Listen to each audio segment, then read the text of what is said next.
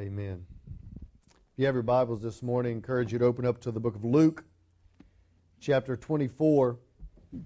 For those of you who were at our sunrise service this morning, I have to apologize. I was planning on preaching this morning out of Luke chapter 15, but really felt compelled to preach again on the road to Emmaus. So if you were at the sunrise service, some of this is going to be review for you, but that's okay because you probably forgot most of it anyway. Luke chapter 24, verses 13 through 35 is where we're going to be. Luke chapter 24, verses 13 through 35.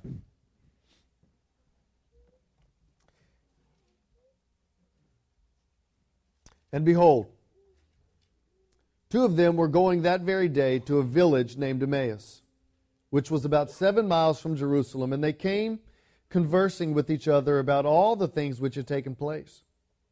And it came about, while they were conversing and discussing, that Jesus himself approached and began traveling with them. But their eyes were prevented from recognizing him, and he said to them, "What are these words that you're exchanging with one another as you're walking?" And they stood still, looking sad. And one of them, named Cleopas, answered and said to him, "Are you the only one visiting Jerusalem, unaware of the things which have taken place here in these days?" And he said to them, "What things?" And they said to him, "The things about Jesus the Nazarene, who was a prophet, mighty in deed and word, and in the sight of God and all the people, and how the chief priests and our rulers delivered him up to the sentence of death and crucified him. We were hoping that it was he who was going to redeem Israel. Indeed, besides all this, it is the third day since these things have happened." And also some women among us amazed us when they went to the tomb early in the morning and they did not find his body. They came saying that they had seen a vision of angels who said that he was alive. And some of those who were with us went to the tomb and found it exactly as the women had also said. But they did not see him. And he said to them, "O foolish men, slow of heart to believe in all that the prophets have spoken. Was it not necessary for the Christ to suffer these things, to enter into his glory?" And beginning with Moses and with all the prophets, he explained to them the things concerning himself in all the Scriptures. And they approached the village where they were going, and he acted as though he would go farther. And they urged him, saying, "Stay with us, for it is getting toward evening, and the day is now nearly over." And he went in to stay with them. And it came about that while he had reclined at the table with them, he took the bread and blessed it, and breaking it, he began giving it to them. And their eyes were opened, and they recognized him. And he vanished from their sight. And they said to one another, "Were not our hearts burning within us while he was speaking to us on the road, while he was explaining the Scriptures to us?" And they arose that very hour and returned to Jerusalem, and found gathered together with the 11 those who were with them, saying, "The Lord has really risen. He has appeared to Simon." And they began to relate their experiences on the road and how he was recognized by them in the breaking of bread. Let's pray. God, may this morning, may we too see Jesus, just as the two men on the road to Emmaus saw Jesus. May we see him as the fulfillment of Scripture. May we see him as King of kings and Lord of lords. May you speak to our hearts. In Jesus' name we pray. Amen. Who were these men? Who were these two men on the road to Emmaus? We know one's name was Cleopas. We don't know the other guy's name. But other than that, we really know very little about these two men. If you're like me, you picture these two men as two random people who were on a road traveling from Jerusalem to Emmaus. But the Scripture gives us some indication that these weren't just two men, but that these men were in fact disciples of Jesus. In fact, if you look at verse 22, it says that there were some women among us. Look at verse 22. But also some women among us, some of our women, some of your translations may say, amazed us because they brought back this report from the tomb. Remember the story of the resurrection. The women had rose early in the morning, and they had brought spices to anoint the body of Jesus. Now they had gone probably before dawn to anoint the body of Jesus, and as they get there, they are greeted by an empty tomb, by the stone being rolled away, and they come back, and the Scripture tells us that they came back and they reported to whom? To the disciples. And so the fact that these two men had the report of these women tells us that these men were in fact disciples of Jesus. They probably weren't Peter, James, or John. They probably weren't disciples whom we knew their names or whom were even mentioned elsewhere in Scripture. But the fact is that they heard the report from Mary, from Mary the mother of Jesus, from Mary Magdalene. They heard the report that Jesus is risen. They also heard the report from the other disciples, from Simon and from John, who had gone ahead to verify and give credibility to the report of the women. Because remember, the Scripture tells us that when the women came, that they didn't believe them. And I can understand that. Sometimes the report of women are not always credible. In fact, in the ancient world, a woman was not allowed to give testimony in court, because a woman's testimony was uncredible. Yet it's interesting that in all four of the Gospels, the first to give testimony to the resurrection of Jesus was women. So Peter and John, they go to check out this report of the women, and they come back, and these two men on the road to Emmaus are aware of Peter and John's report. So this tells us that these men were followers of Jesus. They had heard Him teach. They had seen the miracles that He had done. They were followers of Jesus. Not only were they followers of Jesus, they were aware of all of the events that had taken place. Notice what it says. Whenever Jesus asked them, what's going on? What are you guys talking about? Notice they said, look at verse 19. And he said, Jesus said, what things? And they said to him, the things about Jesus the Nazarene, who was a prophet, mighty in deed and word in sight of God and all the people, and how the chief priests had him delivered up to sentence of death and crucified. It's very probable that these men were there in Jerusalem on the triumphal entry as on Palm Sunday, whenever Jesus rides in the colt of the donkey, and they're singing, Hosanna, praise be to God. Hosanna is He who comes in the name of the Lord. He is our Messiah. Praise be to God. It's very probable that these men were there when Jesus cleanses the temple and drives out the money changers. It's very probable that these men were there whenever Jesus was arrested, whenever Jesus was flogged and scourged and beaten, whenever Jesus was sentenced to die and nailed to a Roman cross.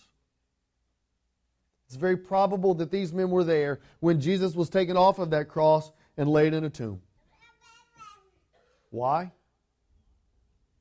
Because they look at this man and they say, where have you been? What rock have you been living under that you haven't heard of this Jesus of Nazareth who has been killed?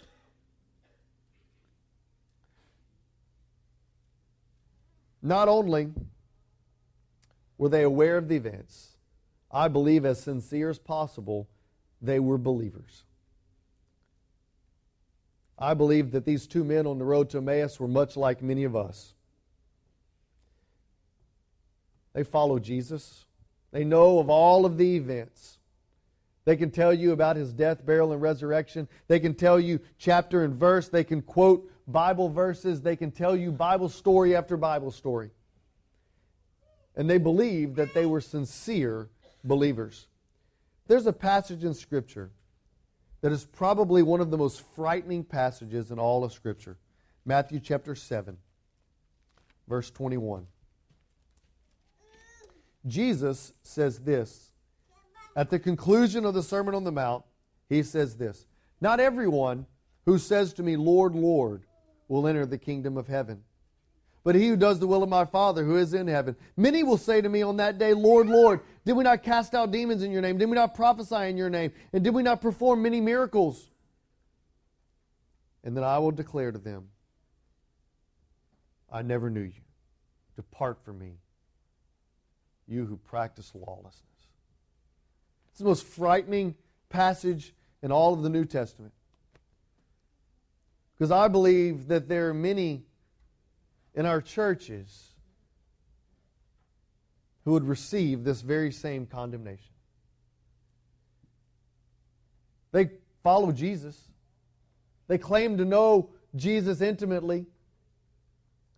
They're aware of all of the events. They believe that they're sincere believers.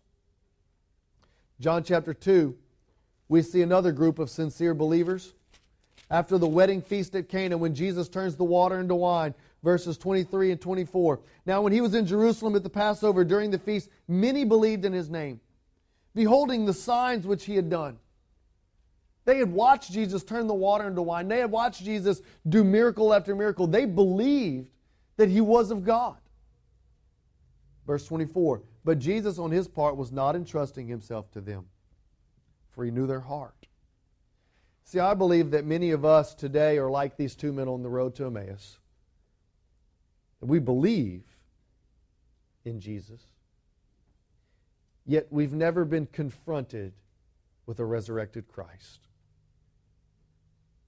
And so this morning I want to ask you very plainly, have you been confronted with a resurrected Jesus? There's a couple of characteristics that we find from these two men on the road to Emmaus that tell us they have been confronted with the resurrected Christ. And I believe those characteristics are also evidence in our lives whenever we are confronted with the resurrected Christ. Let's look at those. If you look, Luke chapter 24, verses 25, 26, and 27.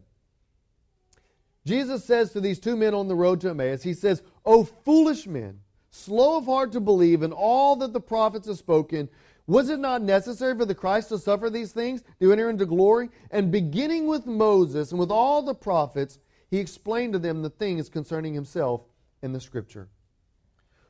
When the resurrected Christ confronted these men, when they were confronted with the resurrected Christ, their whole perception, their whole understanding changed.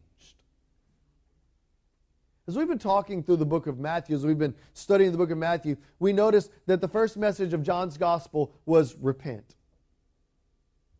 The first message of Jesus' gospel was repent.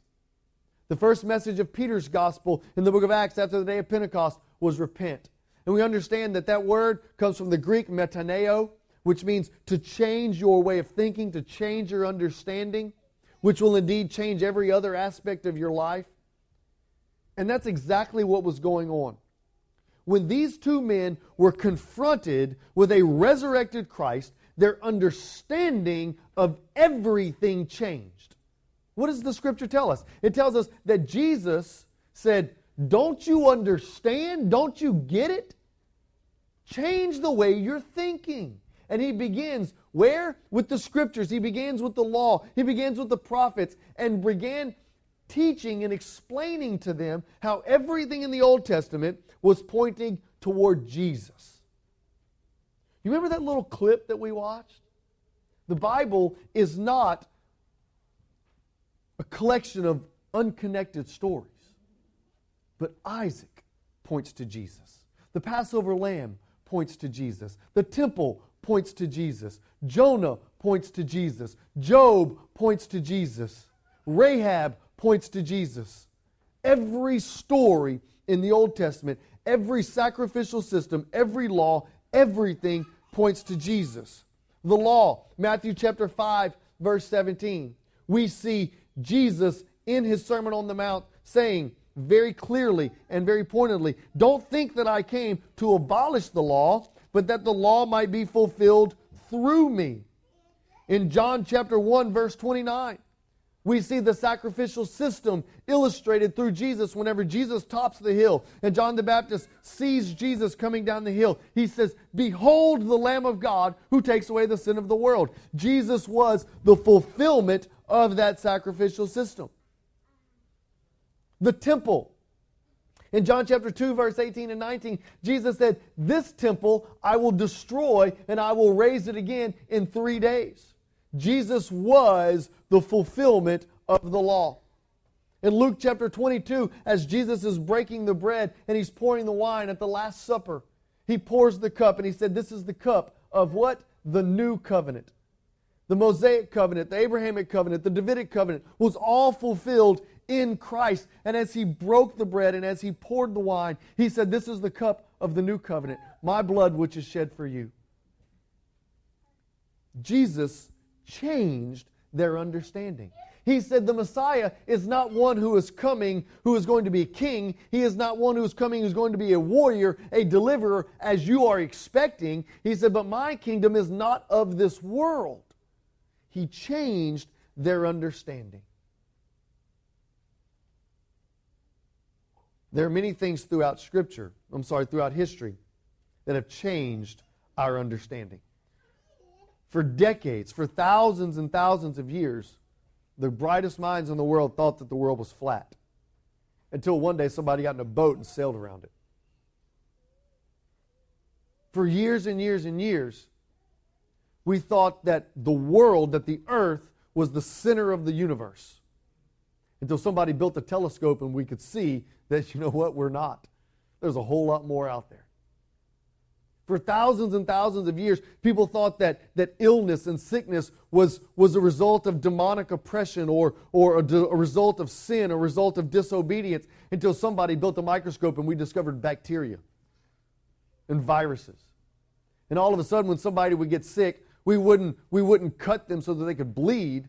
We'd give them medicine so they could get better. Sometimes our understanding needs to be changed.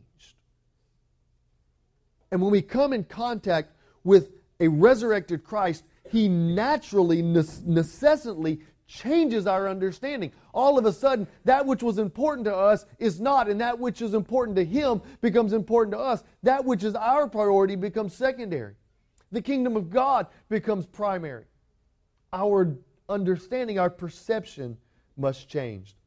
Secondly, not only was their understanding, their perception changed. Look at verse 31 of Luke chapter 24. And their eyes were opened, and they recognized Him. He changed what they saw. All of a sudden, they were able to see through spiritual eyes. 1 Corinthians chapter 1, verse 18, Paul says, for the preaching of the cross is to those who are perishing foolishness. Tertullian, whenever he was writing his apology, he said this. He said, I believe because it's absurd.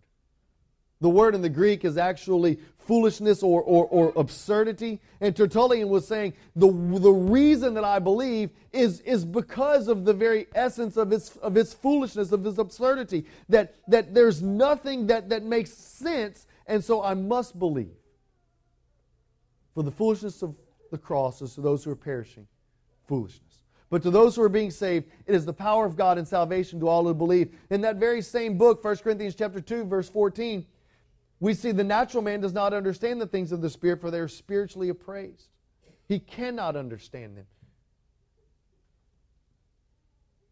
When they saw a resurrected Jesus, their spiritual eyes were open.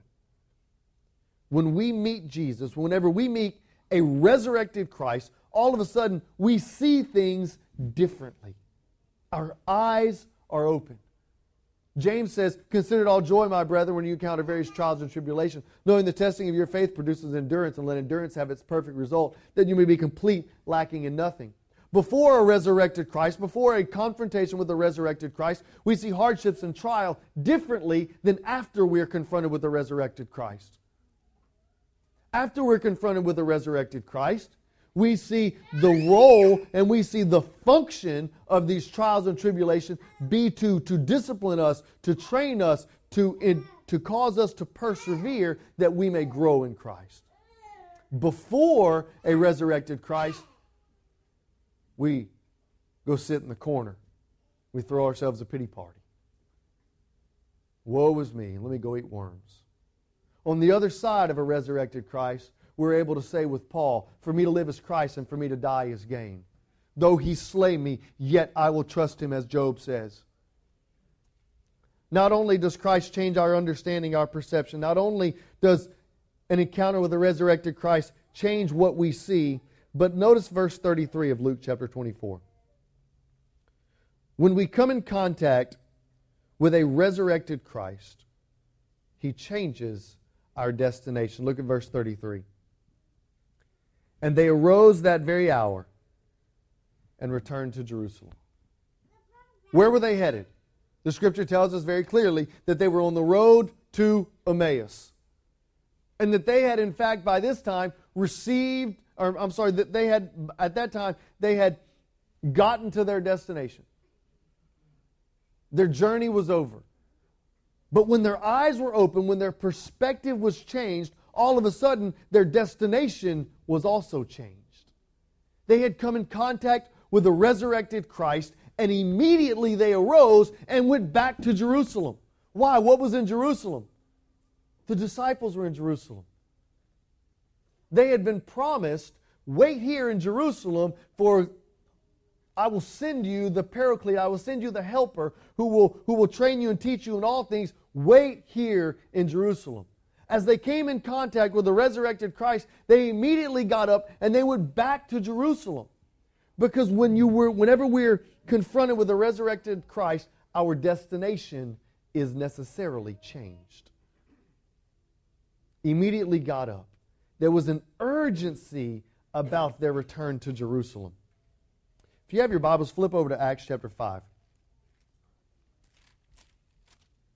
Verse 16. Peter and John had been confronted with the resurrected Christ. They had been filled with the Holy Spirit at Pentecost. Walking into the temple, they see a man standing at the gate beautiful, begging. Peter and John, the gold and silver have I not, but what I have I give to you in the name of Jesus. Rise and walk. They picked this man up. He began singing, dancing, praising God. So naturally, the chief priests and the elders arrest Peter and John, because that's the logical response for healing someone in those days. And so they arrest Peter and John. They beat them, they flog them, they throw them into prison. And look at verse 16. Acts chapter 5, verse 16.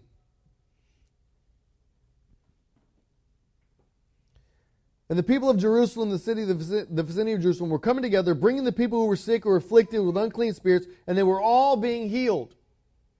So it wasn't just this man outside the gate beautiful, but it was everybody in Jerusalem. They were all being healed. And so they come upon Peter in verse 17. But the high priest rose up along with his associates and all the sect of the Sadducees, and they were filled with jealousy. Verse 18, and they laid hands on the apostles and put them in public jail. That night the angel of the Lord came and released them.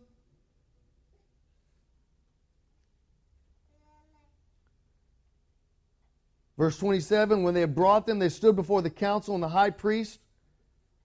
And they said, look at verse 28, they said, we gave you strict orders not to continue teaching in this name. Their strict orders, I want us to notice the strict orders of the council. It wasn't to stop healing. It wasn't to stop preaching. It wasn't to stop doing benevolent things. Notice the warning. Look at verse 26. Verse 28. We gave you strict orders not to continue teaching in this name. Remember when they walked up to the man beautiful, the man at the gate beautiful? They said, in the name of Jesus, rise and walk. The world that we live in is not opposed to healing. The world that we live in is not opposed to feeding the poor, helping the indigent. The world that we live in is opposed to the same thing that the world in that day was opposed to, and that's the name of Jesus. They said, didn't we warn you not to preach anymore in this name of Jesus? And notice their response, verse 29. But Peter and the apostles answered and said, we must obey God rather than men. The God of our fathers raised up Jesus, whom you had put to death by hanging him on a cross. He is the one whom God exalted to his right hand as a Prince and Savior, to grant repentance to Israel and forgiveness of sin. For we are a witness of these things, and so is the Holy Spirit whom God has given us. They said, whether it's right in the sight of God or men, we cannot help but speak about what we've seen and what we've heard. And whenever the two men on the road to Emmaus, whenever they were confronted with the resurrected Christ, they had that same response. They immediately got up and they went back to Jerusalem. And what did they do? They began to proclaim about what they had seen and heard.